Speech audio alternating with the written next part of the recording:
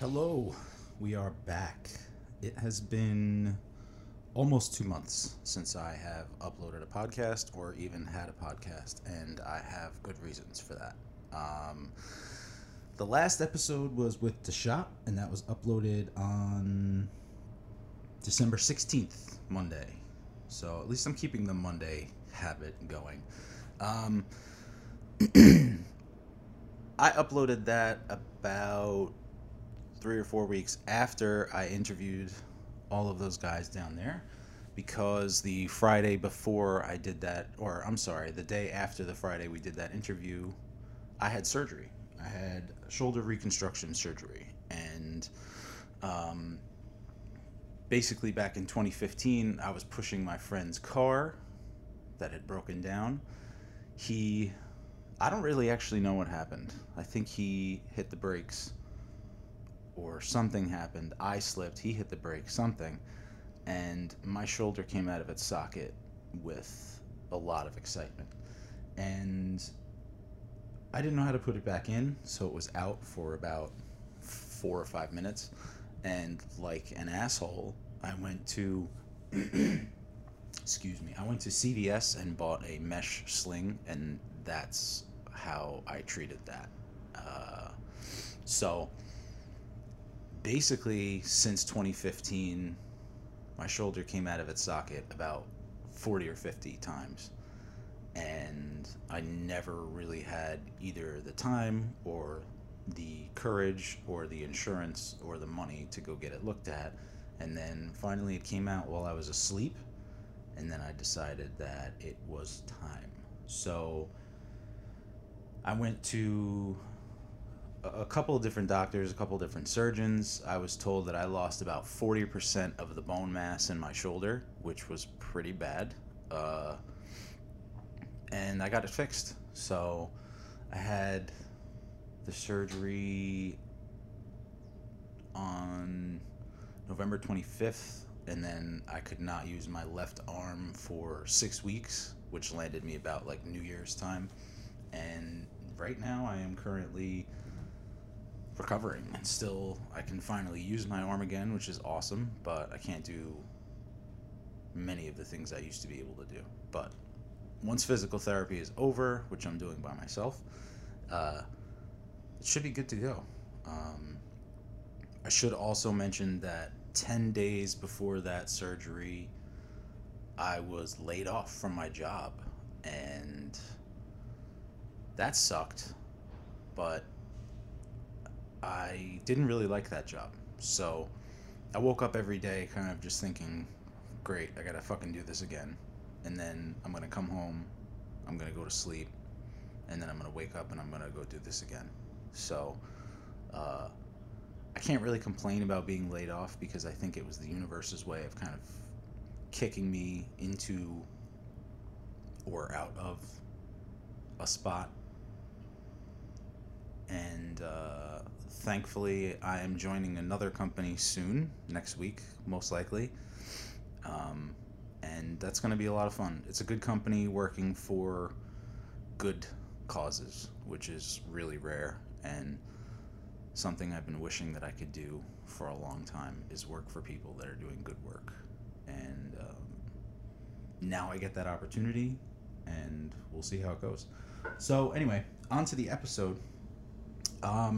I was really lucky to somehow come across Adrian Wilson on Instagram. You can find his work at Interior Photography on Instagram, all one word, spelled exactly how it's spelled. And then his other account is called Plandalism, which is a play on the word vandalism, obviously. PLANNEDALISM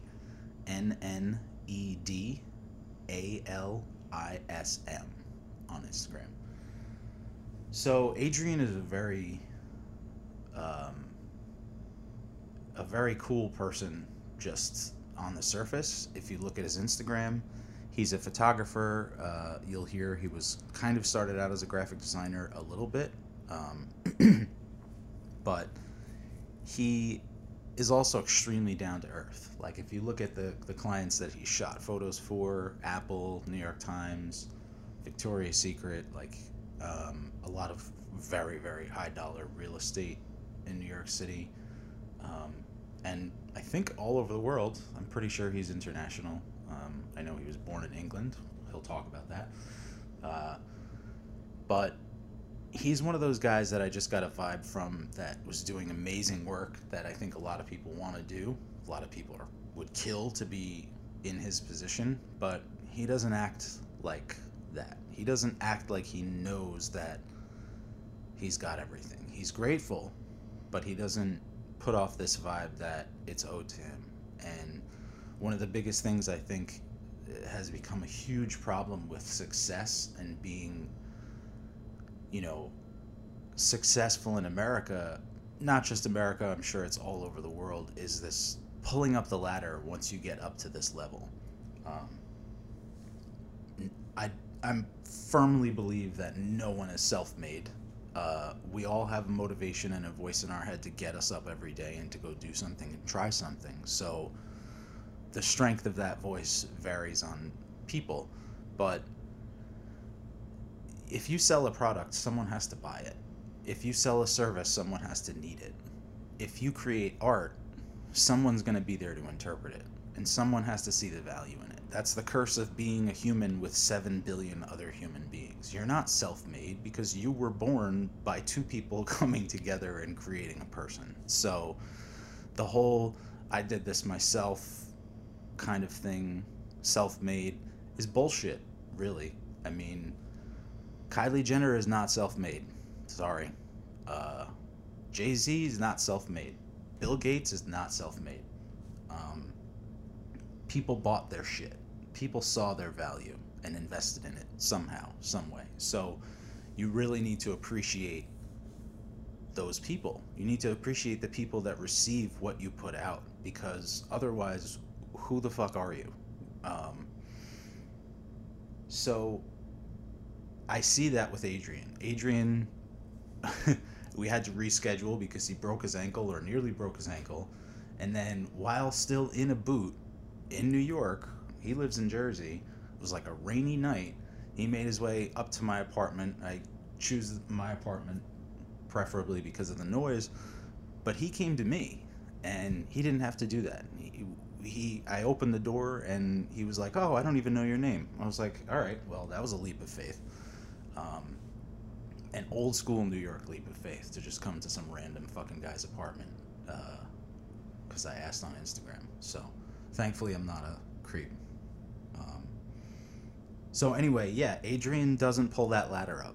Adrian seems to constantly be giving back to the people that are in a position that he was once in, always feeling the need to prove himself and climbing and scratching. And I think also part of what I admire about him is he's achieved a lot, but he also is always climbing and scratching to do better. So I picked a great guest, and it's kind of came out that way in our conversation. The more and more he spoke about his family and growing up and all of this stuff, I kind of felt like he was talking a lot about things that have sort of happened to me or things that I really could understand well. So it was an awesome conversation. On his way out, he let me know that it was his first podcast ever. So I am honored, and I really think right after we ended recording, I said to him, I feel like we could talk for another 3 hours. So I definitely think he'll be back for sure. I think all of my guests hopefully will want to be return guests because you know, it's a formatless conversation with zero agenda other than trying to figure things out. That's really all it is. So, sorry for rambling, but it's been a while.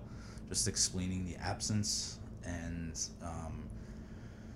I think next week we have a very special guest, my girlfriend, who has been asking for weeks to be on. And I have a feeling that she is going to eventually co-opt this podcast and become a co-host, which I'm not totally against because she's great and she's fucking hilarious. And yeah, it should be a good one next week. But for now, listen to Adrian and I talk about street art, life,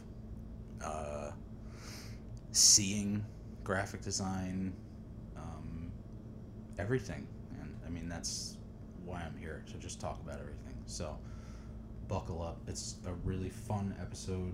It's an interesting episode. And yeah, I hope you like it. See you next time. Thank you. That's all right. I don't take good pictures anyway. All right, we're rolling, but Okay.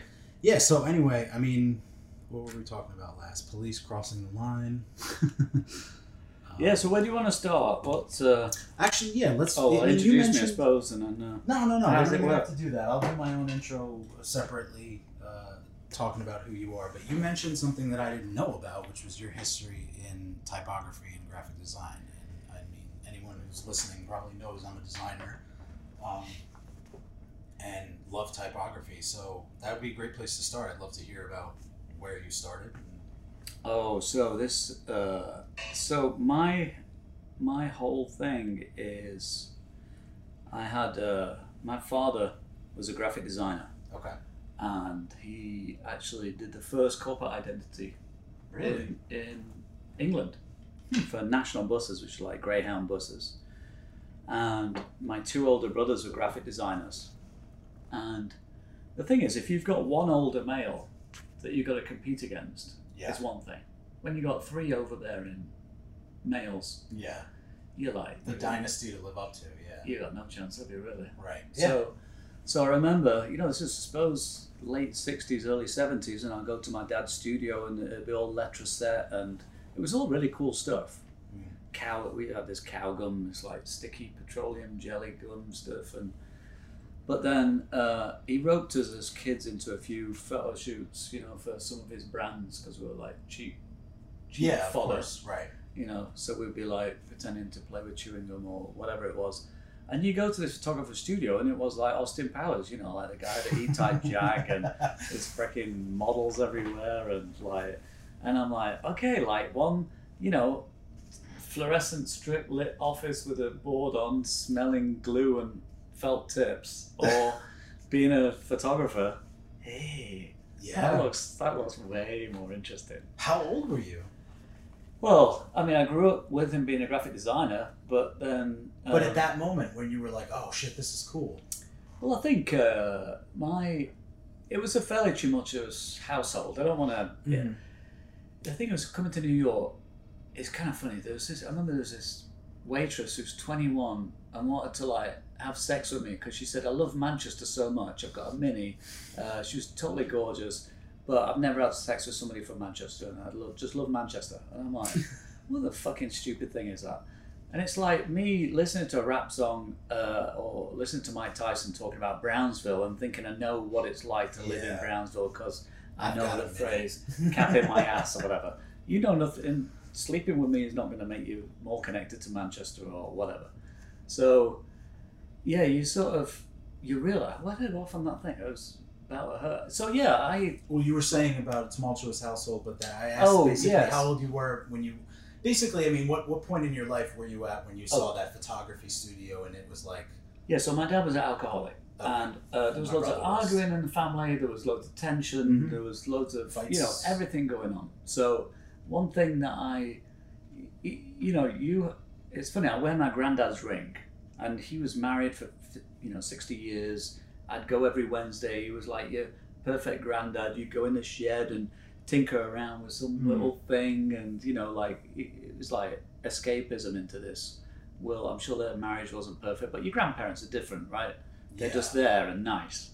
And then, so I always wanted to be like my granddad and not like my dad, Right. because he was like annoying, asshole, got divorced, and at the time you're 15, everything's black and white. Now, I know, like my mom says, your father was stolen from you by alcohol. He wasn't like that. Yeah, the with my complexities eventually reveal themselves, and you're like, oh shit. Yeah, everything's black and white. Right. Exactly. Which yeah. is true for every graphic designer.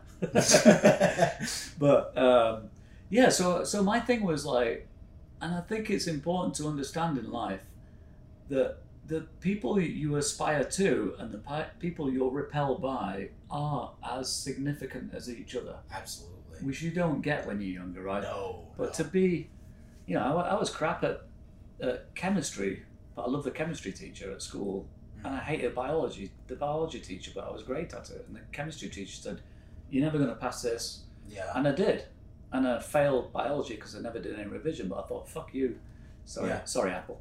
But I thought, screw you. That's quite all right. To the biology teacher, because I was 15 and it was more enjoyable to annoy the biology teacher. Right. And prove that this is this spurious, ridiculous reasons why you do or do not do something. Yeah. So the fact is that I remember literally, I didn't do any art at school, and there was just a TV show that was about 6 different photographers in the early 80s. And one of them was a guy called Andreas Feininger. Mm-hmm. And he trained as an architect in Germany, I think, and then moved to New York, ended up shooting for Time magazine. He built his own camera, which is a 300-inch lens, Jesus. and he shot everything with this really long lens. And he talked about perspective, about how, he'd shot on the Hudson, so the boat, and he'd shoot it from like 2 miles away. So the boat would look as it should do, which is a tiny size compared to the buildings. Mm. So, and he also did really amazing graphic photographs of like seashells and things. And I, literally, when I saw that one guy, I was like, no, I want to be a photographer. Because I sort of realized I can, I don't know if I realized in my conscious, Yeah, but right. in my subconscious, it's like, okay, this is different enough from graphics to be interesting, but it's still very graphic. Mm. So actually, all my photography is very graphic. It's interiors and whatever. Yeah. So I have this graphic design sensibility, but the manifestation of it is photography, whereas it could have been, product design or whatever, or fashion. If it had done fashion, everything would have been angular, like Issey Miyake or something. Right. So I don't know. It's just how I was wired to enjoy that kind of composition. Really. Well, that is basically the definition. I mean, as a graphic designer who stayed a graphic designer, that's the struggle that it's always been, is combining image with type. What if I have an image that doesn't say anything to me? It doesn't tell me where to put the type or whatever. Then I have to come up with another solution. But even then, the content of the photograph and the composition of the photograph is what it is. So if I suddenly blow the page out and it's all white space and like Helvetica in the top left corner and your photo in the bottom right, if it doesn't match, it doesn't match. It's interesting. It's probably why you found success, is that you have that eye already built in, that design eye already built in. So I'm finding that's a really important thing, is that a lot of people don't think about. I'm sure you can you would agree that like knowing what you want the final product to look like is so important. Like you can wing it and you can go by the seat of your pants, and you should always be flexible for shit. But if you don't know where it's all going, you're fucked, and it's like it screws everyone up. So. No, and I get. So I've thought about composition and what makes a pleasing image, and all I can tell you is, if you look at my images, not always, obviously I'm not perfect or whatever, but a line will go straight into a corner. Yeah. Something will be dead level. That's huge. Something will I be have a friend that's like that too. Yeah. Now, it's not an OCD thing, but the way I see it is, it's funny because I have clients who go, well, it's nearly symmetrical. And I'm like, no, it's symmetrical or it's not. There's not nearly. Yeah, there is. Yeah, that's true. And I got a fortune cookie that said a half truth is a complete lie. Yes, absolutely. And it's literally, it's not 1%, nearly true. A 1% lie is a lie. Yeah. And it's funny, I got a client posted a picture from another photographer, and I was being a bit snarky, but it was shot like a single plane thing right down the middle of this 2 joints. So they said, look, it looks like 2 pictures stuck together. And I said, well, it would do if like the top line wasn't quite, it was actually straight instead of that's not off. That's an incredibly hard thing to capture, well, especially. So the thing is that so our brain, when it looks at something, I believe it's like a computer, right? There are those glasses that can make the world upside down. That you could put these glasses on, and in 2 days, your brain turns it upside down, so you can walk around with those glasses on, and it's like normal. And people have to understand that your eyes are part of your brain; they're not just your eyes. So when you look at something far away, you do the equivalent of a digital zoom, and your brain removes information around it. So what you see in different colors are seen by different people, etc. Now, so if you see something where, if you see a photograph where it's a shot of the sea, the ocean, and it's not quite level, your brain knows it's meant to be level because it's like there's a boat there and everything, and so it uses, I believe, some energy or calculations to tell you, oh, that's level. Yeah. It's not quite level, but I'll make it level in your head so that it looks that way. And so if you imagine there's that with focus, with exposure, with, you know, diagonals or whatever, the more corrections your brain has to do is the more expenditure of brain power it has to put onto that image.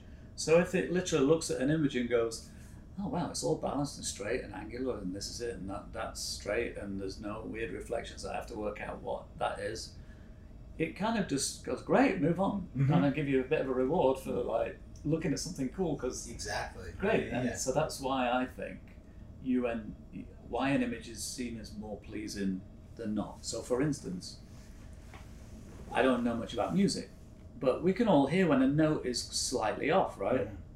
And I believe that even if I've had people say, oh, you know, I can, not so much now, but you know, when there were less photographers around. But people say, hey, I saw your picture in a magazine, like, I didn't have any credit. I'm like, how do you know that's my picture? And they're like, well, it has a style to it. Which just seems weird because you don't have a style. Like, it's like when you listen to your own voice in this podcast, and I'll go, hey, I sound like some choir boy. Like, what the hell's that voice? You know, I thought I sounded like, you know, Dean Martin. What the hell? That's a huge compliment, by the way. What? Someone knowing that it's your photograph without the credit. Yeah, but I it's mean, also, that's right. I think any design-oriented person. I mean, that's what I strive to do with when I brand a company. Is that like I want someone to see a corner of your logo and be like, oh, I know who that is. So I mean, that's awesome. No, and it was. And if I've shown people, like, you know, the assistants or whatever, and you talk them through things, and or I've done talks where I'll show two pictures. There was a client who wanted me to shoot an interior and show before and after, and I said, and how better it was before and after. So I said, okay, well, I'll shoot it, but I'll shoot it literally in a way where I can move 2 inches, and a wall is kind of just overlapping slightly another one, and it's really discordant and annoying, but you won't necessarily notice that it is. So when I line it up on the other shot, it'll look like it's shot from the same spot, but everything will be like perfect. There'll be no fire extinguisher peeking out from a little bit around the corner or something. So yeah, it's interesting to me that all those things subconsciously we notice. So if I show somebody, hey, look, here's the same picture with that line going into the corner or just slightly off. Yeah. Once you point it out, people go, don't see it. oh, I can see that now. Yeah. Well, actually, I think you can see it anyway, but it's subconsciously. So I don't know about kerning, for instance, but I'm pretty sure if I saw well-kerned words on a page compared to ones that were just put together by me on Photoshop, the same sentence, I will look at it and find yours more pleasing, not necessarily know exactly why or how, but it just is. Yeah. And that's our job, as whether you're a musician or a painter or even the chef getting crispy fries or whatever, is to get it where you just go, wow, this is just right. Yeah. And I don't even know why, and I don't need to know how and what kind of oil they used or temperature, but these fries are crispy. So I want to try and remember. That's a long answer. No. But this is why this is so formatless, is because you made me think of 2 huge things. One of them was a book I read years ago called Crashing Through by Robert Kurson, and it was about a man who was about 3 years old, and he was playing in his shed, and there was some kind of pesticide that had since been made illegal that blew up and got in his eyes and blinded him. So from 3 to for the rest of his life he was blind. Now, 0 years old to 3, you're getting a shitload of visual information. You don't realize it, but like you are. So it just so happened with medical advances, he was about 46 years old, and he was also a very exceptional blind man. I can't remember his name. It was Michael something, but he created like a GPS, one of the first GPS systems called Sendero or something like that. And it was actually designed to help blind people navigate better. I mean, he was like already operating on a level above. After losing his vision, it sort of, like they say, it honed every other sense and his intellect sort of blossomed. So the story goes on to talk about how there was like a corneal replacement therapy surgery, and he was a perfect candidate because he had vision, and then he had lost vision, and it wasn't like a macular degeneration thing. It was an environmental cause or whatever. So he's very kind of torn. He doesn't know because he's developed his whole life, and he knows, when you start to really think about you're married, you have children, you have a dog, you have a house, you don't know what any of it looks like. So the prospect of now knowing what everything looks like, how much is that going to jar your concept of your entire world, your life? I mean, you don't even know if what if you wake up and you're like, oh, she's not my type. Yeah, that noise that Homer Simpson makes. just literally multiplied. Yeah. With the roof of the house coming off. Yeah. So he went through with it. And he starts to and his wife went through it with plastic surgery at the same time. Exactly, right? I think that was one of the things that he was like, I was relieved. So he's a twofer. When I saw the outline of my wife, I was like, that was the largest relief I ever felt. He was just like, my hands chose well. He said, because, blind people usually touch to feel. So, this story has I'm reading the story on my commute in, and I'm flipping pages, missing my train stop because the story has me so engrossed. So he starts to get his vision back, and it only goes back to 45%. And you could only see the bottom half of his wife. Exactly. The more important half, I guess. Whatever you want to say.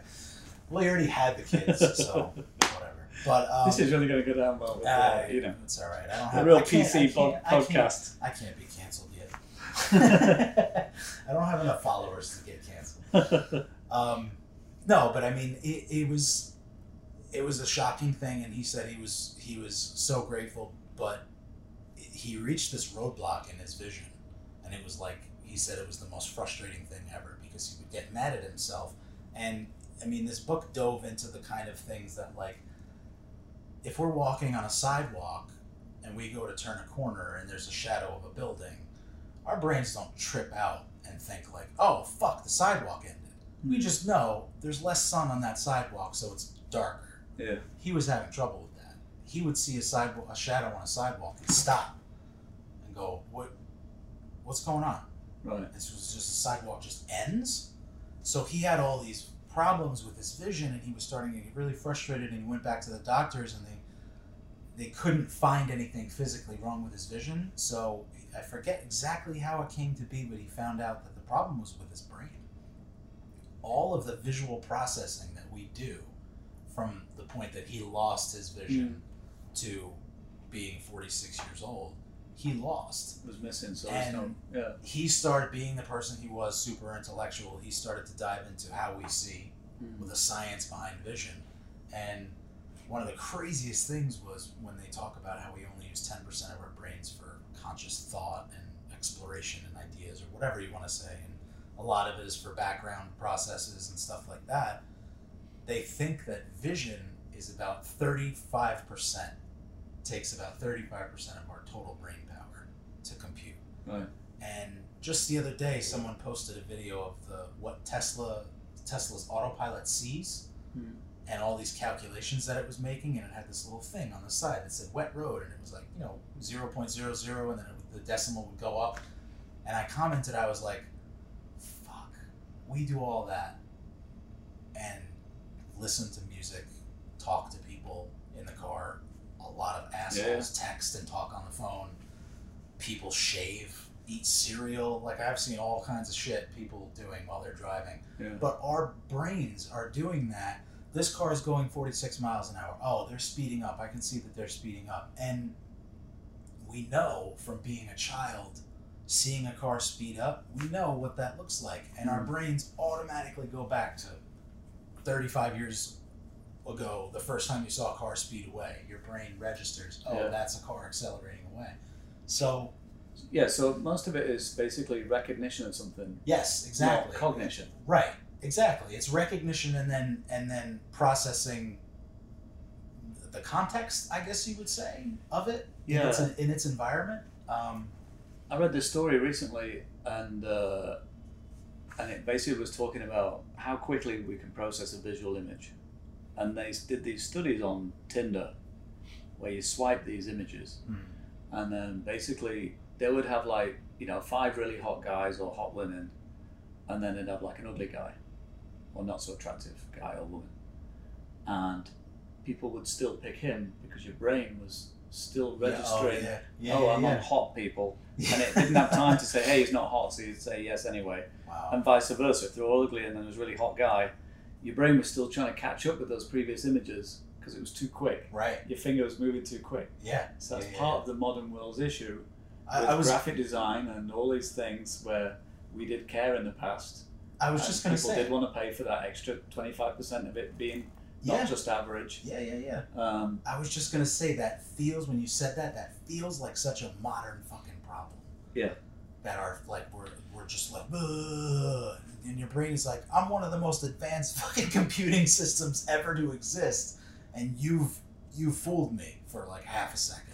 You know? And it's like a slot machine. That's why people get addicted to all that stuff, right? It just probably soaks up all your energy that you can't think about anything else. You're just processing that stuff. Yeah. Right. I certainly am a victim of that. We can't not be, though. That's especially on Tinder. Everyone in front of me was always ugly. That's my excuse. Your algorithm was off. That's the problem. I was on Tinder I ended a relationship. I was on Tinder for maybe 2 weeks or whatever, and it was really uncomfortable feeling thing. It felt like Amazon for people. It was I don't really. And then the amount of people that I hear a lot, the amount of people who are saying, if you're under 6 feet tall, don't even bother messaging me. And it's that feeds into the problem of a lot of guys feeling inferior, and it's no. The person that says anyone under 6 feet tall is out, that's the inferior person. It's a weird spell that social media and the internet casts on us, where we're always constantly reflecting inward and comparing outward, and it's if you consider the source of... So one thing that comes from having dominant brothers and father, and also coming from Northern England, it is that sense of inferiority. Yeah. That sense that my mum would always say there's a difference between telling people what you do and showing off.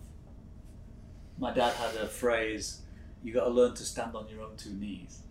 Oh, Jesus. That's pretty grim, right? Yeah, that's grim. I mean, my dad had some grim ones, but that's English grim. Yeah. Yeah. So I remember when 2003, I got my visa to come to America, and I got an O1 visa, which is it's kind of a bullshit thing. It's the kind of thing they gave to Melania Trump. It's artists and models and people just. Hey, but look at her, Adrian. She's gone far. Don't discount yourself. There goes your English inferiority. She's living in a separate bedroom in the White House. She's done well. But yeah, so the title of it is Alien of Extraordinary Ability. That's literally the title.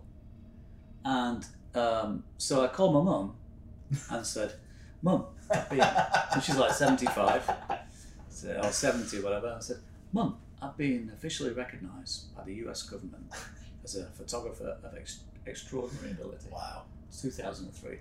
And she said, Adrian, that's the same country that thought there were weapons of mass destruction in Iraq. So she didn't even go for the war reference. She went for the modern war. Oh reference. Yeah. She's not stupid. She's but so yeah. When you've grown up with that, it's kind of like a blessing and a curse, because I've never done books, exhibitions. I feel like I'm not an artist. I'm not these things. I'm not really talented.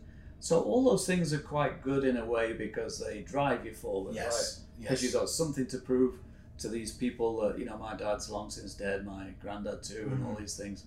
But it's something where you're just, okay, you're a nobody, and, you know, some people will do that, right? Where, say, if you're motivating a sports person, you say, I'm sure if my dad was around, he'd say, I said all that stuff to make you push yourself. Yeah. Like, there's some kind of freaking management technique to say, you're shit. Prove me wrong. Which actually, without him saying it, you know, that whole chemistry teacher, biology teacher, was something where, you know, if you've got like a contrary personality or anti-establishment, you know, you kind of want to say, fuck you, you know, whatever. But I definitely have this thing where I don't feel valid or don't feel, I mean, I'm not like egotist, whatever, obviously a bit, but I don't feel like I want this recognition in the canon of whatever field I'm in. Right. So I'm always, like, I shoot for the New York Times. And, you know, I get the front cover of the New York Times travel section, the last one of the decade.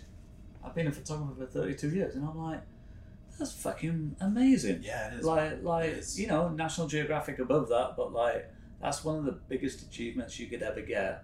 You know, I shot for Apple, you know, Steve Jobs at Apple. All of those things, and I literally would tell people, because they'd say you'd done a book or a show or whatever, and I always thought those were kind of self-aggrandizing things, and anyone can make a show, right? Anyone call yourself an artist or whatever, but I always thought, if you've got clients who could pick anyone in the world, and they're good clients, no one can really argue how good you are. Right. You know, absolutely. It's not because I'm Steve Jobs' brother. No, you know, whatever. Absolutely. And even if it's serendipitous or whatever, however they come about, well, if they use you more than once, you must be okay. Yes, absolutely. So you know, I don't feel insecure about what I do, but I certainly have felt and do feel dismissive of my talent. Or, I mean, we had that today, right, with that girl, and you know, I get people who, for want of a better phrase, I inspire. You know, I'm here now, right? Because I inspire you in some way. Absolutely. And to me, that's way more satisfying and rewarding to think you inspire somebody than somebody saying, you know, you're a good artist. Yeah. Shit. So I, you know, and all this stuff all feeds in, and it's funny. My son, who we're not speaking at the moment because he's, you know, like me, 2.0, and he's a graphic designer. He's a video editor. Because it's like photography, like his dad, but of course his dad is like, you know, has to be, you know, defied and, you know, do something so you could be separate. He's standing on his own two knees, you know, so he has to prove himself. And that's kind of a DNA thing, which is great for me because people are like, oh, you know, speak to your son. I'm like, he's going through his thing. Like, I didn't speak to my dad for 6 years, you know, whatever. So it's a DNA thing. It's a repeat of everything. Like, it's normal. It's fine. He'll go through it, and whatever. I did a good job as a dad, and he's fine, and he's happy, and so he'll go through his thing in his own way. But I had the same thing. I mean, it's weird. I have this serendipity happening with this podcasting thing because every guest I have, I feel sort of a cosmic connection to in a certain way. My father was the exact same way. I bought my first car myself. It was an old shitty MR2 turbo Toyota with like 100,000 miles on it. What asshole buys a turbo car with 100,000 miles on it? Pouring oil everywhere. It took me like 17 tries to get into first gear up to the driveway. And you know, I was all eager. I was like, you know, I'm handy. He was a carpenter. My brother loved building cars, so I grew up wrenching on old muscle cars and shit. So I knew what to do. So, I mean, just a small story about it is I had a wheel bearing problem. So I jacked the car up, I took the wheel off, I took everything apart. I was just pulling everything off to take it to a machine shop to have them press out the bearing, press the new one in, reverse the process, we're all good. So I'm under the car and I'm doing everything. My dad comes out of the house and he walks by and he goes, "Better not fuck that car up," and gets in his car and leaves. And I didn't even move because I was like, "Thanks, Dad." Like, but I mean, come on. I mean, my oldest brother, granted, did a bunch of dumb shit like that and fucked his car up. But like, if I tell people all the time, if you meet my oldest brother, you would not think we're from the same family. And it's funny how people have DNA, have IVF and pick off a Yeah. DNA from whatever. And I always say, look at your own siblings. The chances it's going to be a violinist or a Nobel Prize winner, whatever. It's like, see how different you are from your brother and sister. family is just a fucking club that you get dropped into. You have no choices. I actually came up with a phrase I was saying before, like, when I was young. And I thought, Buddha must have said this, or somebody, it's an obvious thing, that God picks your friends and the devil picks your family. Absolutely. Because there's just 12 fucking random people that you have to deal with. It's your training. Uncle Bob or your whatever. That like, you know, different age, sex, personality, everything, opinion, strength, abuse, all that stuff. And I thought that as a kid, but it's interesting now that I mean, I'm not a regretful person anyway. And I mean, I went through a lot of stuff, you know, anger and stuff, like when I was young, got from my dad and stuff. But now I'm like, actually, what a fantastic thing that you have to learn to deal with people and live with people who are so different, especially in these times now where everything's so tribal and us versus them and stuff, that you have to, like, you know, learn to deal with Uncle Bob. And you have to, you know, my dad, you know, like, I learned, if you came back from the pub, you learn when to keep your mouth shut and when to sneak out of their house, like, rather than confront somebody. Like, you know, if you grew up on chat rooms and, you know, whatever, arguing with people on Twitter, and you meet somebody in a bar, you're gonna get the kicked out of you, right? And you go, hey, what are you doing? Yeah, what happened? What are you hitting me for? Well, you're saying all the shit you just said on Twitter. Right. You can't say that in real life. Absolutely. I mean, in the hospital with my oldest brother and it was the middle brother who passed away, I'll never forget. I walked up to my oldest brother. He was, you know, it was obviously our fucking brother's dying. We're all in like bad spirits. But he was sitting at the window, and I walked over and I was like, I have to say, man, I don't like you. I don't really even love you, but you trained me so well on how to deal with shitty people in this world that I'm so grateful for. Right. I really am. My first boss in this city was my brother, but like not part of my family, and signed my fucking paychecks and like told me when to come into work and told me what to do every day. And it was my first job in the city, so I was like, yes sir, yes sir, yes sir. Okay, sir. Want coffee? Okay. Right. Sure. But every day people would come up to me. I mean, almost everybody in the company, from like the CEO of the parent company to like random interns. How the fuck do you deal with David every day? And I'm like, I had an older brother that was just like him. So conversely, you mentioned Obama. You imagine those two girls, whoever they marry, and, you know, what their husbands have to live up to. Yeah. I mean, absolutely. You know, I just had to be sober, and I was a better dad than mine was. Yeah, right. You know, everyone goes, oh yeah, your dad's alcoholic, it's terrible. It's like, yeah, fucking easy to be a decent parent, just be sober. Yeah, that's and true. you're ahead. Yeah, but absolutely. you know, if you got Neil Armstrong as a dad or whatever, and like, I mean, he was a bit abusive or whatever, but you know, somebody who's amazing. No, I get it. Yeah, it's tough. It's actually harder, isn't it? Yeah, I mean, and it goes back to that whole family thing. Is like, I had a teacher at SVA who became a friend and a mentor, and she remains just a great person in my life that I see once in a while. But she had a very stark view on everything, and it was one of my first like post-adolescent, oh shit, someone's talking real. And she said, think about what a family is, okay? It's a tribe it's a club that you get brought into, okay? You don't pick where you live, where you practice. You don't pick what you get to eat. You don't pick what you get to speak. You don't pick your name. You don't pick where you are in the house or whatever. You don't pick what you do until, what, 17, 18 years? Some Which is the biggest disruption in your whole life, and go from one system to, you're off. Right, absolutely. Yeah. And all this stuff, like, you don't get to pick your color, like what songs you sing, what God you pray to, what food you don't eat, what stores you go to, what car you drive. You inherited. Everything. You don't get to pick any of this. So that was one of the turning points in my life too, when I was like, okay, so this isn't fair. Basically. And it applies to everyone. Everyone's the same. Right, but that's what I'm saying is like, it's not fair. And I think when you realize that, you can start a little more cleanly with your life and feeling like, okay, I can be who I am this is just a weird fucking thing. This is like a weird thing that, like you say, you know, there are famous people. Jennifer Lopez, she has how many kids? I don't know who the fuck her kids are. But like, you know, Mick Jagger has Bianca Jagger, and you know his these dynasty families of people that, you know, my father was famous, and like you said, when you were talking about your father and your brothers, I was thinking of like the Mannings, the football players, Archie Manning, Peyton Manning, Eli Manning. It's like, Jesus Christ, man, if you're a fucking florist.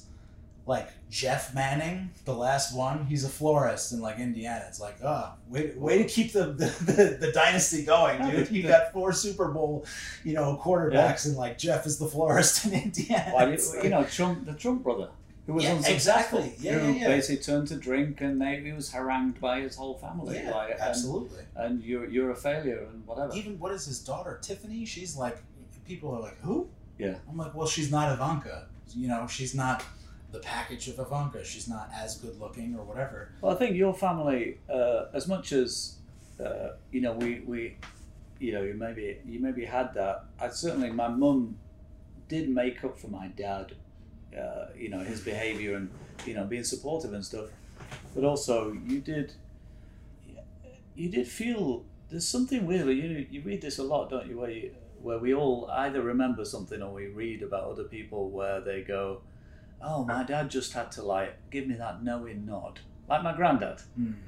You know, either I invented or maybe he did, but we, you know, it was just this aura of support and love and being there for you that maybe he wasn't as verbal as I thought.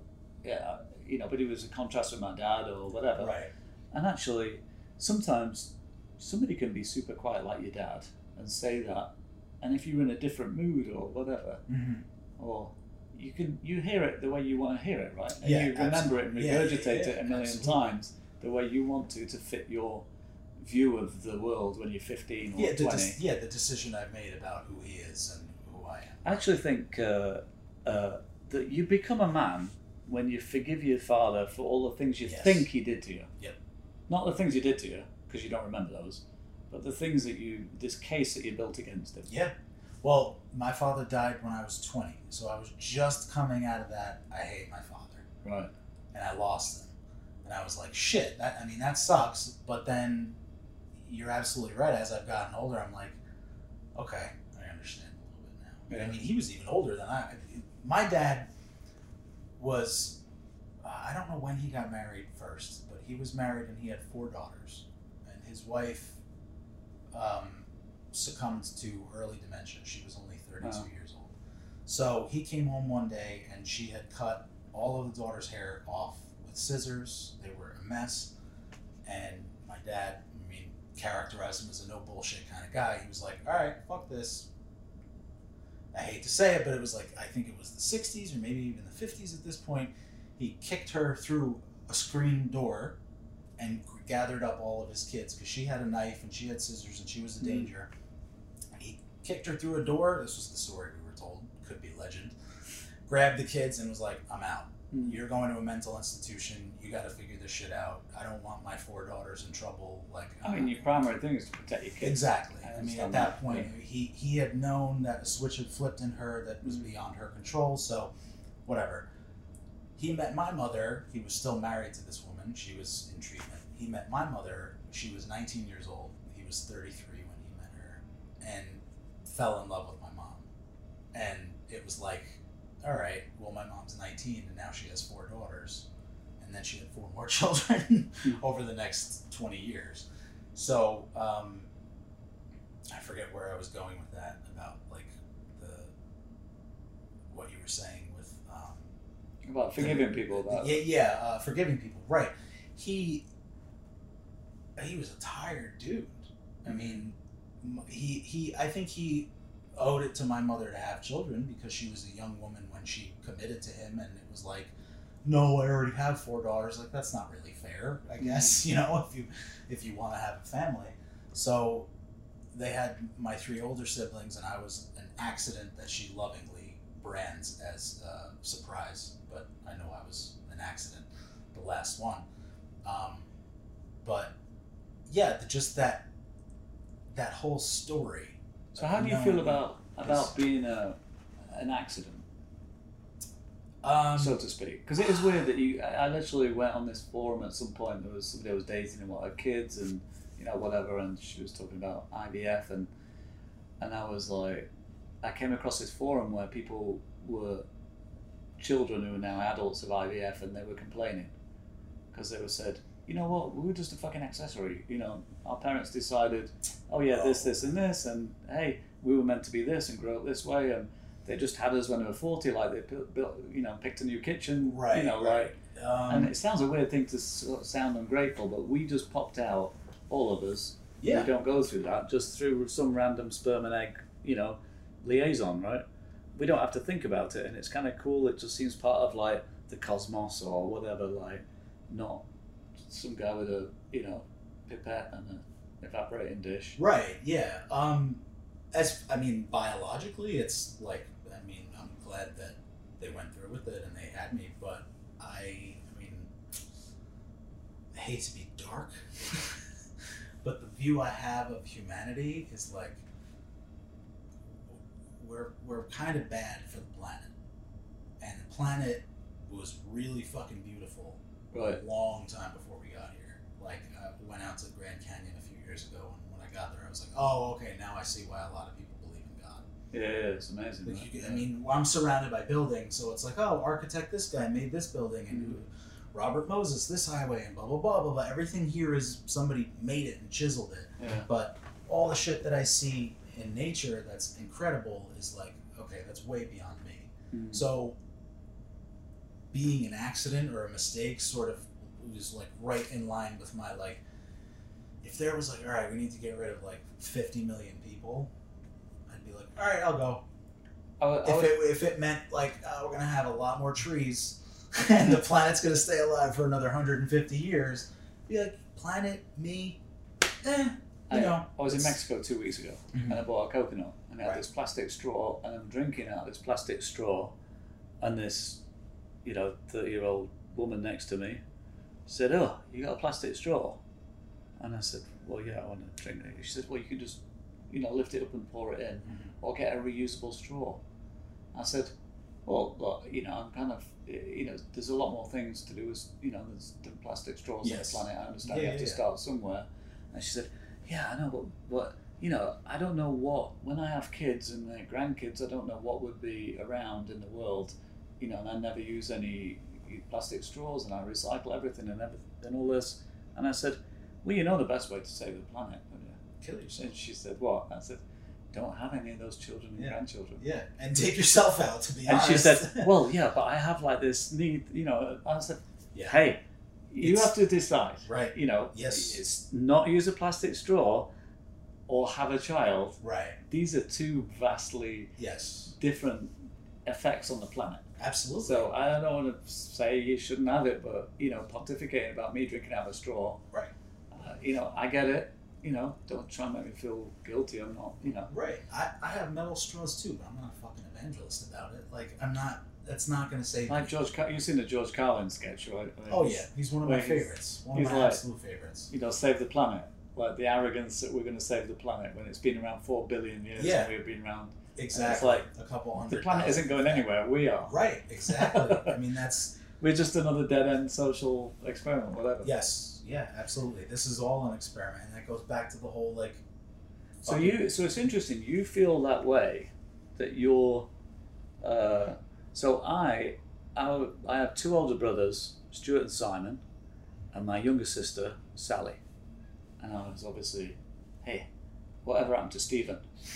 Because I can see a trend here, and obviously it seems to me. My mum says no, we're just like the name Adrian, and I always joke that I make the family into an ass.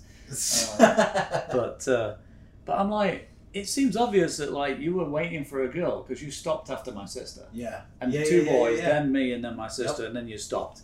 It doesn't take Einstein to work that. This is crazy. Thing out. That was my father's family. They had 3 boys, and they had a girl, and that was it. Right. And she was the sun rose and set on Nancy. Yeah. So you were So crazy. That's crazy. My mum went like hill walking or something before I was born and had like a miscarriage, and then got pregnant with me like 2 months later. So, that's number one, weird, because if that miscarriage hadn't happened, Right. I doubt whether they've had sex 2 months after giving birth. Right. And then secondly, I was born on June 21st, which is the summer equinox, with Stonehenge and everything. And I remember there used to be this show by Roald Dahl called Tales of the Unexpected, a bit like The Twilight Zone. And I remember watching it. Wait. You remember this show? And it was like, dee, dee, dee, dee, dee, dee, dee, dee, dee. This sounds great. It was really cool. A TV show based on Roald Dahl. Roald Dahl? I gotta look that up. And they're That all sounds like awesome. quirky stories. Yeah. Like, I loved his shit. Yeah. I Yeah. mean, his his stuff is so imagination's great. fucking weird and creepy, but fun and like cool. Yeah. So one of them, I should look it up. And it's about this kid who's born on the 21st of June that they stab in a certain way and this devil comes out of him. And I'm 8 watching this thing, knowing that I've freaking already killed a fetus to get here. God, wow. Then I'm born on this freaking day. And then Roald Dahl's telling me like, and I'm like looking at my chest like alien, like, fuck. And as I got older, this weird shape where chest hair never grew for some reason. This is the reason why as a kid I like, lying in front of the coal fire for like 12 hours a day doing nothing is because I'm obviously That's from cool. hell. So it's weird because I even though I've said before how I don't feel worthy and stuff, I feel how I ended up being me and how I ended up in this part of my family and being given a different name. Yeah. I was always the outsider. Yeah. So to be different is one thing, but also I felt I was cast to be different. Right. So I've emigrated. I've got a different name. I wanted to be a different, job. Well, I see that in you too. I mean, you have your photography business and then the street art, and it's such a different juxtapotion. Right. So that And then outsider thing, you then becomes like a badge of honor. Yeah. You go, hey, I did it. Like my son being a video editor. I remember when he was like 16, I said, there's this place down this old fire station, and I just photographed it, and they have this video thing. And he literally said to me, nah, I don't want to go, because if I ever win an Oscar, I know you'll just sit at home watching it on telly and say, see, I did that. I got him his first video editing experience. That's my Oscar. That's great. It's funny, right? Yeah, absolutely. So yeah, I have this understanding now that more people have told me I'm unusual than have told me I'm an artist. So, Right. and there's enough like crazy unusual things that have happened to me that, not that I'm a messiah or something like that, but the things that just don't add up, some Right. serendipitous things, Right. some things that you just go, like, it was funny because I thought, I'll do a Wikipedia page, on me, because obviously I have an ego. I'm trying to, but no, I thought, I'll do a Wikipedia page. How was it? Because I opened my store, I opened this free store, and you gave everything away or whatever, and my friend said, I'll do a Wikipedia page on it, and Wikipedia threw it off because it said, it's a business, but it was a free art thing, which is weird. And there's loads of other businesses on it anyway, Apple's on it, whatever. Right, of course. So I think at that point I was like, if I do a thing about what I did, I'll put it down, and then, I can link the store to that. So I wrote it all down, and you have to put citations for everything. So I did an album cover for James. I was the first computer and graphic artist in his first ever show in 1985, sponsored by Fuji. Did all this stuff, shot for Apple, blah, blah, blah, Victoria's Secret. Did all these talks, keynotes, prizes for doing whatever. Wrote it all down, and it got rejected for peacocking. Wow. And it's at that point where you realise Oh my goodness. how much stuff you've done. Yeah. That if you actually write it down, It's even I would wrote it down and go, fuck, oh yeah, I forgot about that. That's fucking crazy. Like doing the cover of the New York Times. right. Yeah, It surprises me. Yeah. Whereas you would think, he's just showing off, saying he has the front cover of the New York Times. It's probably a little advert in the corner or something, or Right. something online, not really on the paper. And so it got thrown off for peacocking. And That's funny. and I understand now all this stuff that I've done that's happened to me that have, whatever, that isn't necessarily my generation of it. I've not made it happen. Right. It's just happened to me. Right. It's crazy. Like it astounds me that amount of stuff's happened to me. So, I've tried, and people, they call me a wizard or whatever. That you think of something, you make it happen, and everything, which I think is a topic you should cover about, especially in New York. About how people don't do things anymore. They just observe things, or it's not a participation sport. Well, life anymore. This is part of it too. Like doing this, because it's I'll either come to you or you'll come to me. But I mean, I feel like, even like we were saying before, we have to fucking take the city back a little bit, because part of it is going away. Like the goodness of it is going away. The community, the people that come here and do shit. And part of the problem is some of the people are coming here and doing bullshit. Well, again, my deriding what I do. I think the stuff I do, like we did this shovel thing, planted all these shovels and it didn't really take off and whatever, which is fine. Still, we did it, and it had all these different meanings of gentrification and whatever, and all this stuff. Now, people are amazed that I did that, and they think, oh, I'm amazing because I do this project or open this gallery or whatever it is. But the fact is, 30 years ago, there was tens of thousands of people doing that, but way better and with more talent than me. Right. It's just that because it's all being suppressed, because now, actually, if you go and do a protest against the MTA or whatever, and Burger King see you as somebody who jumped over a turnstile in that protest, they'll probably fire you. Yeah. Because it's reflecting bad on that company. So, yeah. That behaviour is policed by corporations, right? Not the police. Everyone is a representative of their employer. And if you can just share a video of people jumping over a turnstile, it's better because you can support it, put your hashtag on. Yeah. But you're not putting yourself at risk. Right. So it's easier to have repeat something or take a picture next to something where somebody else has done the risk and the hard work. It's like protest by proxy almost. Yeah. You just have this. Yeah, what they call it appropriation. Yeah. Yeah. Absolutely. So you're appropriating somebody else's hard work, really, to make yourself look cooler, or you're aligning to some political thing or whatever. You just regurgitate a meme or repeat something. So, but it's hard because that it tends to sell. I mean, and it's. Well, I've done a lot of memes, and actually, so one thing I've done, I have like the 3 perfect things for street art and for working out, because I always say I'm more of an advertising agency than I am like an artist. So it's about communication, which comes from graphics, like you with your lettering and layout, etc. It's an advert or a promotional thing. So the 3 things that are good for me are, even though I've avoided graphics all my life, I have the biggest collection of vintage typography from the textile industry. Wow. I was a guest speaker at TypeCon. Go figure. And just, anyway, all that kind of stuff. I have a graphic sensibility, so when I do something, I know how to lay it out where it's easy to read, and I know what people care about and who don't. Right. I just did a Bowie tribute on the Broadway Lafayette station. Yeah, I saw that. And if you notice, it's the B, D, F, and M, and the 6. So I changed it so it read Bowie 4. Right. But I didn't use a W, I used an M upside down. Because it's like, I'm a graphic designer and I enjoy just the fun of not doing the obvious with a Bowie. Right. But I use the M upside down. Because it's not a W. Then I'm a photographer, so I can take a good picture of it. So I take a picture with a yellow cab in the background, because then it accentuates it's New York. Right.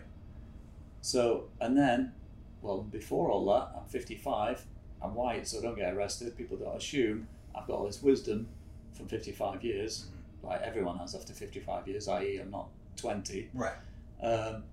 And I can use all those jokes and funny things that you've accumulated in your brain for 55 years to make that original idea work. So I'm kind of like, I've got all those going for me, which is like a perfect combination for the kind of street art I do. Right. I can't do a fancy mural of a face, or Right. a photorealistic airbrush mural, but I can do something where, I'm the guy that went to Aretha Franklin station and did all these things. Yeah. And on one side of the platform, I put this sign saying, "I knew you were waiting." And she was in a hospice. Mm-hmm. George Michael had already died. Yeah. It's a duet they did. It's a subway platform. I fucking love that. It's one of my favourite ever pieces. Yeah. I knew you were waiting on a subway platform on Franklin Street, Aretha Franklin Street. Yeah. It's perfect. Absolutely. On the other side, I put respect. Mm-hmm. Which one goes viral? Because like you say, everyone wants just to swipe. Yeah. No one wants to think, hey, was that song? Who did she sing it with? Whatever. Yeah. Oh, I don't get that. But you go respect. Oh, R-E-S-P-E-C-T. It's like a 3-syllable Share. viral thing, right? Right. Yeah.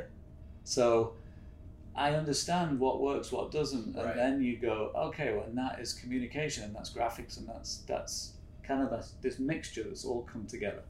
Do you think, though, and I never mean anything by offense, but people 55 years old are not traditionally like amenable to that kind of adopting that kind of idea. That like, oh, okay, well everything's bite-sized now, so now I have to basically form everything into bite size. I've worked with a lot of people who will come in, 65-year-old people, whatever, 55-year-old people will come in and curse the same computer every single day. Yeah. And it's like, you've worked at this office for 5 years.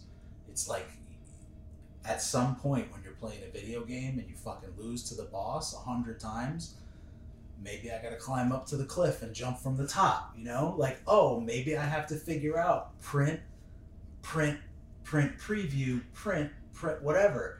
So it's interesting, and I mean, I think again part of It's what funny, those people, if they were at a coalface every day, they go, fucking shovel gets on my nerves. Yeah, Or if they were in a hospital, okay, they go, so you're- fucking syringe boxes are really annoying. you make a great fucking point that is an eternally human thing. You're absolutely right. Especially when I'm on salary. Yeah, actually, yeah. There are bosses to complain to. Yes, totally. But I think, one of the things that, again, I feel like kindred with you is that constant, like, I'm not good, not in a bad way. No, it's kind of, you understand that part of your drive. I think one of my first podcasts, when I wrote down my little monologue, I said there's a very fine line between thinking everything you do is garbage and always knowing you could be doing better. Yeah. It's like dancing that, like, no, you're not fucking worthless. It's just a failure as a seesaw balance to, like, your success. It's it's like the difference between aspiring and having greed, right? Yes. So if there's absolutely. somebody, there's some graphic designers or photographers or street artists or in every field where they've got OCD, they'll never be happy and never be content with whatever happens because there's something wrong with it, and that's a torture, right? Yeah. But absolutely. to aspire to make something better and realize, okay, this has reached a point where I'm okay with that. Mm-hmm. It always could be better, and I understand that's what's my drive in life, is aspiration to improve. Then that's a perfect balance to me. Yeah, I think maybe even just It's like a Buddhist thing, isn't it?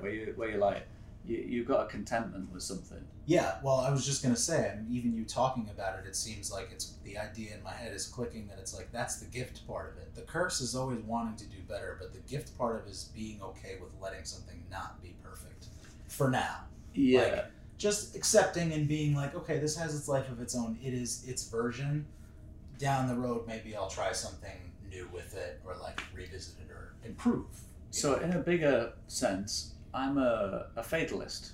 Mm-hmm. So I'm not religious. Right. I always say I'm the same religion as God. Because he hasn't got anyone to believe in either. Right. So he must be an atheist. I gotta be me. No, I'm not God. No, but I mean, you know what I mean. But Like you the can't believe concept it. of like, I gotta be my own dad. Yeah. But he's got no one above him, whatever, Right. like before him. So he must be an atheist, right? Right. So, yeah, basically, there's a strange human idea that we want to feel valid. We want to feel like we did something important in life. Most creatures, the only reason they're around is to stay alive and reproduce. Yep. But we have to add this Assign whole layer of meaning, what's important while we're alive. And Right. who we reproduce has to be better than us, and it's something responsible, and we have this consciousness, which means we have to feel we're part of some big cosmos and Right. some giant reason why we're here, rather than just got like every other Yeah, organism. just mate, kill, feed, repeat. Right. Mate, kill, feed, like just that. So I feel it was like a big liberation to realize that you know, when you're young, you feel like, okay, my life is, you know, you're born in New York, you die in Boston, and you spend 75 years, you know, driving this route, and you want to drive a Ferrari, and you want to go this fast, and you want to go this direction, you want to marry this and do that and make this money and whatever.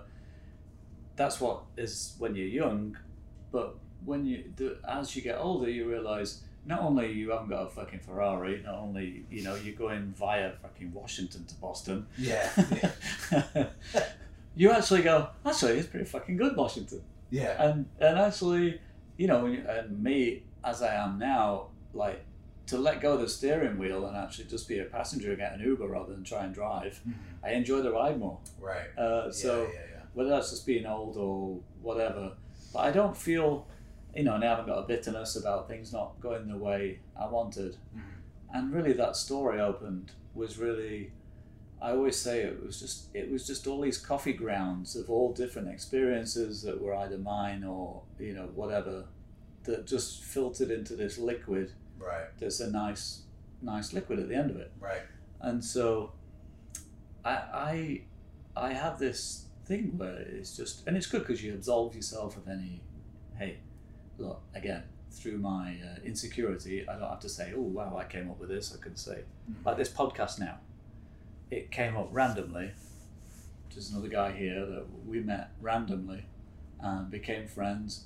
And it's just, you know, if I could analyze that and go, well, I did something good, so I deserve it because of karma, or, you know, I did this, so I've got to analyze it. If I do that again, I'll get more friends like these people, or whatever. That's not how freaking life works. It's random.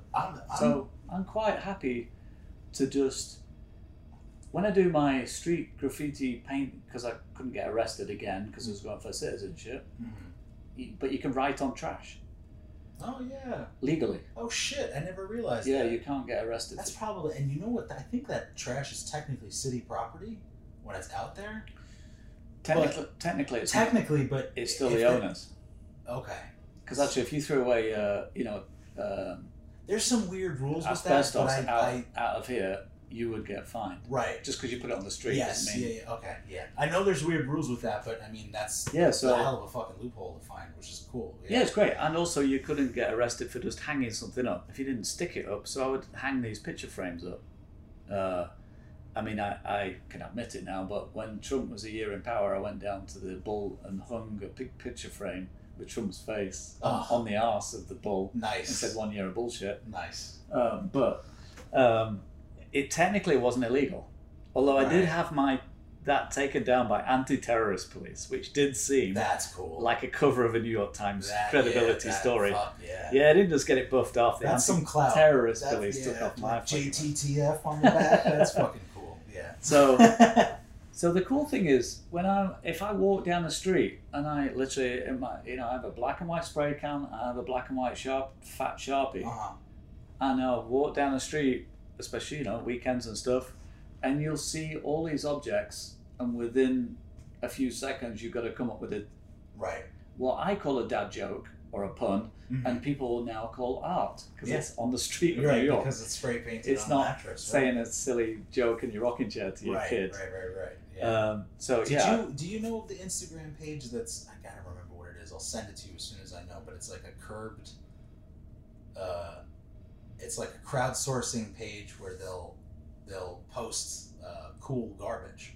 Oh yeah. Like, somewhere near NYU is throwing out like a brand new IKEA. Oh, that's dresser. a good idea. I'll send it to you. I know one of my friends posts, and he's constantly like, go find this to his friends that are like, I know a lot of BMX kids, and they're scrappy, resourceful motherfuckers. So like, if they have an apartment, they'll travel to like the Lower East Side to get a cabinet or whatever. Yeah, so I'll send you on Instagram because they'll post it and they'll give you the address, and you're all over the place, so you'll be able to. Yeah, well, I'll tag on it by the time they get there, and they go, "What the fuck?" Well, either way, I mean, you could be a little. No, there was this little sideboard thing. It was like it was like a little side table, and you opened it up. It had like a little shelf, a little thing. So you opened up these two flaps and closed it. And so on the outside, I wrote, open this. And then on the inside, I wrote, shut the fuck up. It was one of my favourite pieces. That's now, great. I never planned that, right? I didn't Right. know that was there. Those words didn't come out of my mouth. Uh-huh. It's kind of a dad joke. It's shut the fuck up, whatever. It's not offensive to kids because they don't see it until you open it. Right. So those things, as I say, because I know how to write it, I know how to take a picture, and I have got a mind where after 55 years I can practice puns and bad Right. dad jokes or whatever because I am a Within dad. 20 seconds or so. Yeah, and it's a challenge to but also it's you. What I love about street art really is it's you and the universe, so to speak. Mm. So even when I've done some really complex, like the Aretha Franklin Street. Yeah. She went in a hospice. I'd already came up with this idea of, you know, those yellow strips where it says "see something, say something" Mhm. on the steps of the MTA. Mhm. I'd already come up with this idea of a yellow strip that says create something to put under that to try and, you know, whatever, which is my thing. So I thought, oh right, I'll make all these phrases because she was dying, and it said say a little prayer for Aretha. Aretha makes me feel like a wonderful woman, whatever, all these different things. Got a friend to write on the thing, so it said Aretha Franklin Street. Did the strips, but literally the day before, I didn't have to go with a tape measure all the rises of the stairs. I have to measure the tile height, Wow. measure the tile, you know, usually 4.5 inches high. Yeah. Do all that, get the tape, go to Michael's, get the, you know, I just get sticky letters because it's close enough. Right. And then go work out where the cameras are, get on at Spring Street instead of, you know, whatever. You get off the train, you work out, all right, there's a door there, that's the door that the break rooms at the subway station. I can't do the respect sign there, they'll Right. rip it off too quick. You also do it at 3:00 in the afternoon because the one train, Franklin Street, super quiet, Tribeca thing. So you want to do it at rush hour so people will see it before it gets peeled off. Yeah. So all those things you plan on doing. Damn. And then you do that, you do the ones on one side, somebody's with you to spot and also take a picture, then you go around to the other side, listen for the train coming, come down, do the ones on the stairs, do the Wow, one on the man. wall, get on that train and then go back north. That's awesome. All that stuff, no one ever sees that, No. right? No. They just see this thing and it doesn't have a name on, which is great because I'm a skinny white guy, not a, you know. This is a podcast exclusive. Just getting a background of how you work. It's So that kind of it's awesome, stuff man. is really, really cool. And that's Yeah. a reaction. So when I see the sideboard that says shut the fuck up, I've got like 20 seconds, right? Yeah. And there's just me and a Sharpie. But if I hear, oh, Aretha Franklin's dying, and, you know, she's an amazing woman and the rest of it, I've got that time to do it, but then I've also got to rush because I've got all this other Yeah. organisational stuff. Yeah, absolutely. So to me, that's what's great. And literally, if somebody's coming and you have to tape it somewhere else, or, you know, somebody, you know, it's not sticking on because Mhm. I literally I painted on this dam where my mum lives. There's this dam that was going to break this summer, Mhm.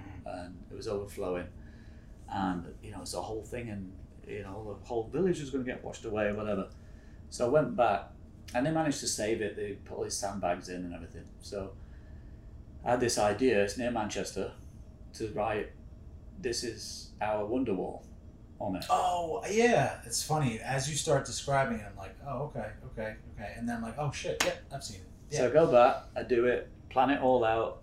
My friend made me this roller tray that had a riser on it, so Oh, you could so it put it was on level? the 35-degree Fuck, yeah. wall, That so it was that's level. the cool part about street art. Got Like a that little 12-inch silly roller, shit. Yeah. so it's all, you know, all the little things that you know Right. from experience. Yeah. Right, I have to think of this, and this, where to go. You know, you can't It's use like light. an engineering. It's almost like engineering. This Yeah. thing. You have to consider everything. But what I didn't consider was that I got to the R of Wonderwall and I'm rolling it, and it's literally frosty night. I had to do it on this one night because there's 6 days of rain ahead, and I'm Right. visiting my mum. Right. And my mum that night, you know, I said, "Oh, I'm just going to go out for a beer with my friend," and she said, "It's a bit unlike you not to go out with any paint." And I was like, "No, Oh, no, you wow. like this?" And she had no idea. Jeez, of that's course. funny, man. And I came back covered in paint. She's like, "Adrian, what do you do?" And I Oh, said, "Oh, jeez. painted the dam." She's like, shook her head, you know, like. And then in the morning, because I had jet lag, I didn't go up till 10:30. She was so excited. It's all over Facebook. Everyone's so happy with that thing. Wow. Like, it's so cool. Yeah. So, but yeah, I'm painting it, and I got to the R of Wonderwall, Mm-hmm. and you know, rolling it with a stick, and these tubs of paint, whatever. You know, each letter was I was gonna say it was probably. 27 feet high. Each letter, Jesus Christ. 12 inches. The thing, and Yeah. you're trying to keep that. You know, you're doing letters that you're trying to. This is what I mean. It makes me laugh. My fucking dad, graphic designer. Right. Oh yeah, I'll never be a graphic designer. Yeah, I have to work out I the couldn't do kerning, that. the angle. I have to do an R. You know, the R of that looking 20 feet down. Just add a giant. I mean, In it's the- like drawing this, trying to make this rug a letter. It's like Right. no, man. In it's the just dark. a big square. in a slippy, frosty, damn wall, Oh, wow, man. and getting that angle, and you know, and I'm happy actually because people don't. If anyone ever looks at it and says, "Hey, the kerning's wrong," or whatever, it's like, get over it, go fuck yourself. No, yeah, You know, nobody's whatever. looking at that shit. So I get to the R and I'm rolling it, and the spindle in the roller breaks. No.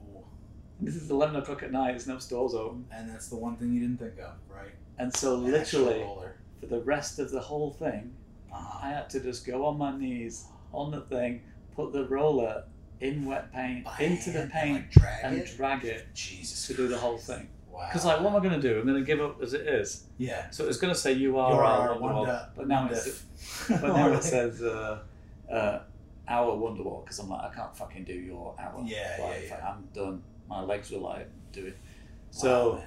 so those things, it's like anything you do where it's a hard, you know, to get the result is a harder thing. It's more satisfying, right? Yeah, absolutely. I have two kids. One's way easier to raise than the other, Uh-huh. and even though I'm not speaking to him, it was way more satisfying that he's turned out okay and he's got a happy life because it was a lot of hard work, and so I kind of like the fact that these things happen Mhm.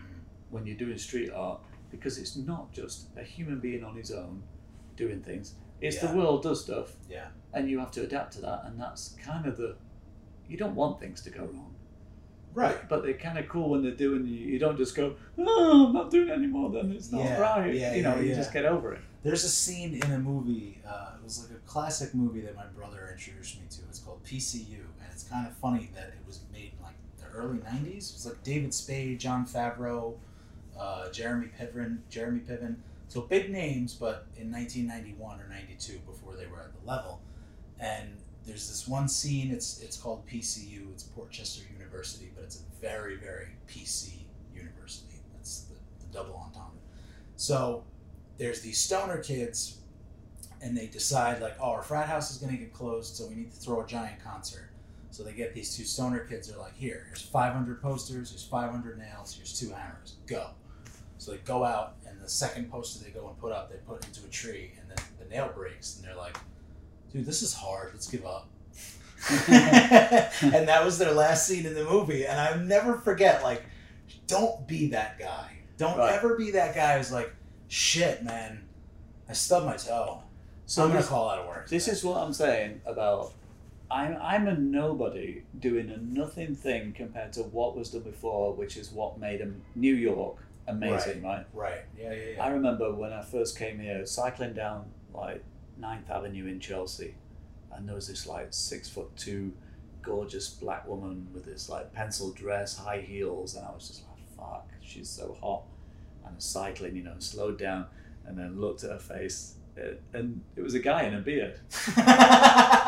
And I was like, yes! Yeah, yeah, yeah. You want to look like a fucking smoking hot woman in that dress, but you also like beards. Yeah, right? Like- How like- could you poke a hole in that? That's- You just be like, that's- fuck, yeah, man. That's just fucking, do it. that's it, right? And Yeah. that's what New York is about. And I Yes. always remembered that. Like you're meant to come here.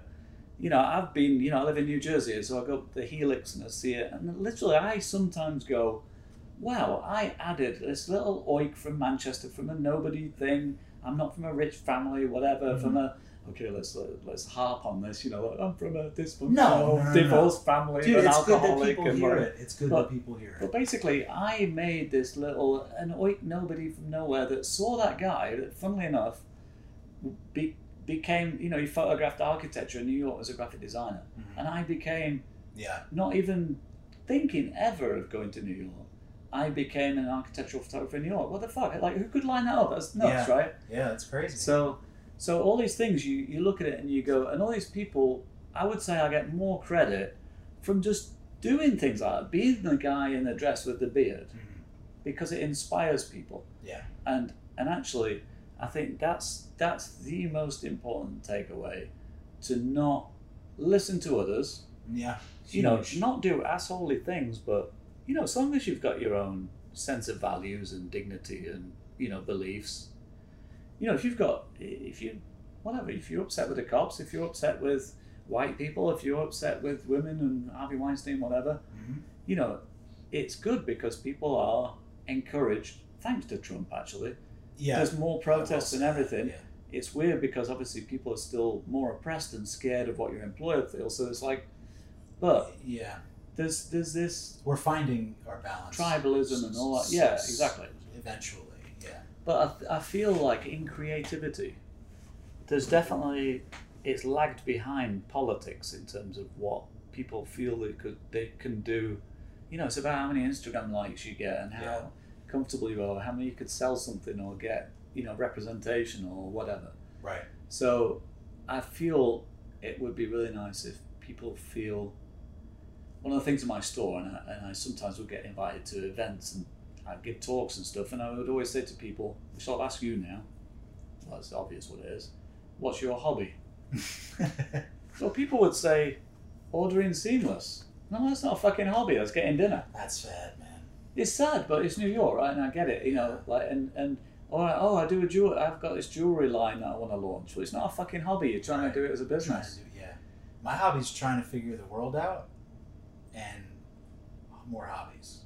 Right. I think those are my hobbies. So those things, I got interviewed when I opened my store, which won International Store of the Year. I got invited to the last two, to be the keynote speaker twice at the International Retail Design Right, I remember or that. whatever, twice, and I got interviewed by the Wharton School, and the ex-CEO of LVMH USA was interviewing me, and she said, "So Adrian, you opened this store in the Lower East Side for 10 months, and but how it didn't sell anything? How's that a viable business model?" So I said, "Well, Pauline, number one, how much did Uber make last year?" Because I think, you know, several $1 billion they lost. Right. Or Macy's. Yeah. I think Macy's would be pretty happy with my figures. Absolutely. How much did you invest? How Yeah. much? And I said, the other thing is, you know, my son didn't go to college. So I spoke to him and said, "Hey, well, I get your college money, right? Mhm. You know, you're doing video editing, it's some money for equipment, but the rest of it, I'm going to keep that 40 grand and I'm going to open a shop." And he was like, yeah, why not? Good deal. And my landlord, instead of being 7 grand, he said, "I like the idea." He only charged me 3.5 grand. Wow. And then after 3 months, he said, "This store's amazing. I'm going to drop it to $27.50 Wow. for a basement store, garden and roof." It's happening. It's just things. Crazy, happening. right? Yeah. So, you know, even a hardened landlord, who funny Yeah. enough had gone to jail for trying to kill one of Fuck, his man. tenants. That's like disproving everything that's bad about New York right Right. now. That's So- awesome. So, Wow. so I said, okay, the reason why it's a good business model is this. I said, any normal person throughout history has wanted to earn money so they can spend it outside of work on something, whether it's raising a family, building a yacht, gardening, taking a vacation, buying a Harley Davidson, whatever it is. Right. That's why you earn money to go somewhere nice on your 2 weeks vacation and pay your mortgage.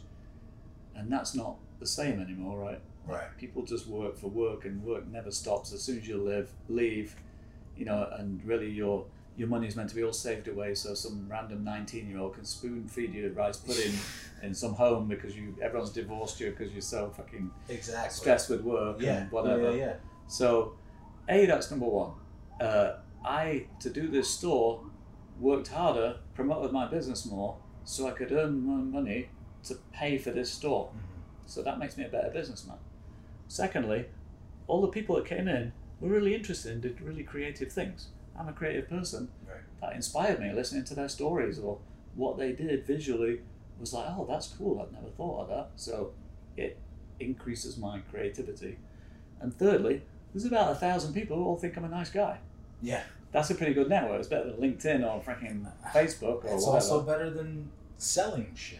So yeah, and they'll think I'm a nice guy because I'm genuine and I'm not trying to trick them out of Right. money, or it's not false, it's not a pretend brand or Right. whatever. Right. So you tell me, what's a bad business model? All to me, those are really three things that, to be honest with you, all those things led to me being given free spaces, to feel more confident to do more things. It's led to more opportunities where I mean, it led to I've the met more people. landlord. Yeah, the landlord even realizing, okay, I don't need this extra premium I'm charging. yeah, Like, so I mean, you not to like oversell it, but just that in a weird way, like broke the economy. yeah, yeah. You know, to have someone, oh, I'm going to charge you less. When the fuck does that happen? Right. Never. So that's amazing, man. I mean, So it that- really. So those things, you know, if there's anything that, and I feel that I did that, you know, my idea of doing that kind of came from, I was dating this woman and she was super posh and everything, and I live in Jersey, and she, you know, I have these old printing blocks, and I thought, oh, it'd be cool to have an art day in Jersey, and she's like, no, we'll never go to Jersey, which is kind of true. Yeah, she was right, yeah. But I was like, fuck, she's away, so I'll prove them wrong. I'll just get some cheesy curls and Doritos, like, and, you know, cheap wine and do this printing day. Right. And she's like, you can't get, like, cheesy, you know. I said, look, if people leave and they're considering what kind of food that was on offer, when it's a free art day, Right. there's something wrong with the fucking art. Right. So, so I did that, and then I ended up doing that for 3 months every Sunday, learned all this stuff about the difference between being a guide and being a teacher and whatever, and transferred that into my store. So that kind of happened to show her, hey, you don't know what you're talking about, whatever. Right. Now, that's a ridiculous way to say you started something, and I could pontificate it about some philosophical this, that, and the other. But all these things led to it, like those coffee grounds that led to it. Yeah. And I think it's important to realize that you go, okay, well, what ended up was really special, but how it started could be any one conversation in any relationship with somebody. Like my best customer was this woman, and she came in and she's called Tiffany, and I don't know if we've got time for this. No, please. And she was, I hope Tiffany isn't listening. Probably not. But We don't she's have many listeners. she's a middle-aged woman. She's kind of overweight. There's like a few of them all together, and I was just like, I just opened up a store, a couple of months, and I was sometimes I would it had a secret back part. Right. Yeah. So- I remember. I was just out the front, and I was like, oh god, like I was thinking I need some like Midwest women going. So I was being a snob, being whatever, being narrow-minded, whatever. I totally admit it. And anyway, so she came in and she picked this kind of diamante, like sweater with diamante things on. And she came in the back, and we had like 2-hour chat. There was a secret part in the back, that like a lounge like this, to start chatting. And then there was a garment at the front, and you could have it on condition that you came in the secret back part, and there was a workshop, and you made something to replace it. Right. And it was all this whole thing about, stores used to make things in the back and sell them in the front, etc. But anyway, so she came and she chatted and said, she was like, she wasn't a sad person, but she said that she understood that she was kind of a not particularly attractive middle-aged woman who all the guys she'd been with had never really loved her Wow. for who she was. She lived in Midtown and like was probably going to lose her apartment because she had this basic job and was struggling to afford it, and but she was kind of a cheerful person. She was accepting of, well, this is probably the reality. I'm not going to kid myself. Me and George Clooney aren't going to get together. Yeah. Which is really nice and refreshing. Anyway, so she went in the back, and I would always show people how to use the printing blocks, but then just leave them to it. And so on the front of this diamante thing, it just said, because of the letters, it just said desolation. And on the back, which is plain, there's a printing block of this like ship in this tropical scene, and it was all different colours, and she made it all different colours, and then it said Lux, Luxe, right? And I said, Tiffany, like, what's the meaning behind your shirt? And she said, well, basically, she said, my last boyfriend used to laugh at me because I would go out at night and I would find books that people had thrown away, and then I would list them on eBay for like $1 or whatever, and people would buy them. And he used to laugh at me saying, well, you've been out for 3 hours and you got 3 books, like, what a waste of time.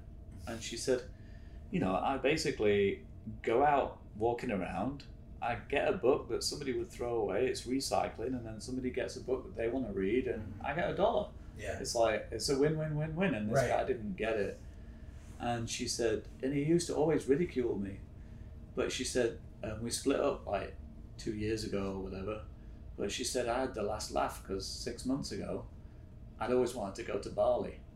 And after doing this for 4 years, I'd saved enough dollars to go to Bali for a week. Wow. And she said, so that's what this shirt is about.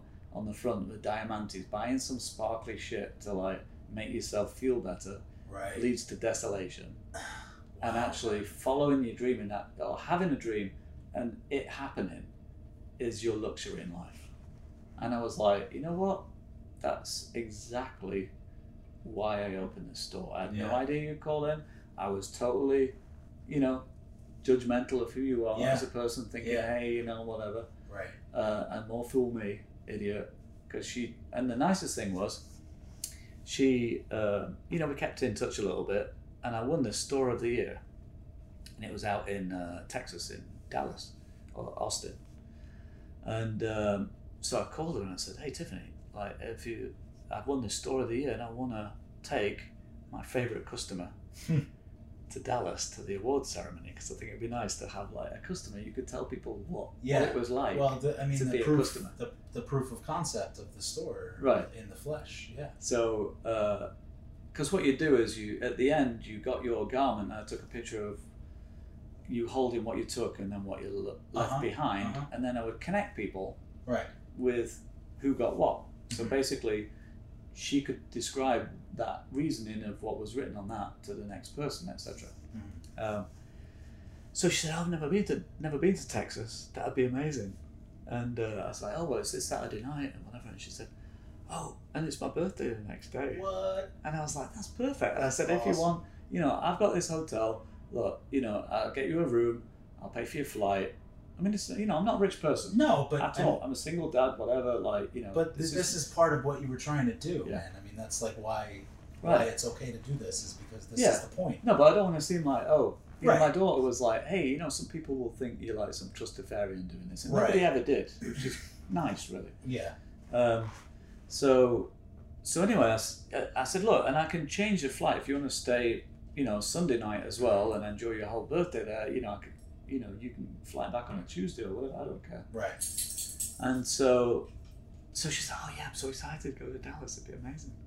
And then a few days later, she called me and said, Adrian, I've got some bad news. And I said, what? And she said, I've just remembered, and this was like 2 months ahead. She said, one of my friends from high school is coming to visit me for my birthday, and he lives in Boston, and he's already got a bus ticket, and I don't want to let him down. Oh, man. And so I'm going to say no. And I was just like, Tiffany, you're even more special that you would give up this really amazing, all-expensive trip to Texas. Yeah, not tell your friend, just cancel your bus ticket. Like, there's next year. For your, whatever, because your friend's coming to visit. Wow. What an amazing woman. Yeah. Really. Yeah, that's great. Well, I don't want to keep you too long, but what I want to say is, and this is like half news for whoever's listening, but also really fits in perfectly with that story, is after getting laid off in late November and really trying not to dive back into a design position where I'm selling a product or selling property or doing this, I finally accepted an offer last week for a place called Arabella Advisors, and they are an investment advising company that are, for lack of a better term, woke. They're doing activism. You're going from broke to woke. Exactly. They're doing activism for like the climate crisis, women's rights, reproductive accessibility, racial justice. You just did a load of swearing on this podcast. You're fired already. I know, that's all right. Well, I haven't started yet. We'll see what happens when I start. But no, I mean, I think great. It's so, thank you, man. And it's so aligned with what I want to put out in the world. So as you said right at the beginning, I don't know if it was on the tape, but you said sometimes, and I firmly believe this is a fatalist thing or whatever, but life knows what's better for you than you do. Absolutely. Right? So you getting kicked out. Yep. I'm not saying, hey, freaking hell, life should give you cancer or kill you or be crippled or something. It doesn't apply to freaking coronavirus. Right. Exactly. But basically, there's a lot of things where we're and ahhing with whatever. We have this cocoon around us of safety, and we don't want to take risks, or we don't want to do things. And it helps if you're not a regretful person and you just take an opportunity. You're open-minded. Yeah. But that is a real thing, that there's very few surprises in life that result in major injury, death, or bankruptcy, and we agonize over tiny decisions that really, just fucking get on with it. Yeah, exactly. And if you don't get on with it, life will just life push will you in the back and and kick you out the door. Yep, absolutely. So, that was perfect, man. Thank you so much again, Cool. Adrian, and Tudor too. By the way, I was sitting here very quiet the whole time, but no, I really appreciate it.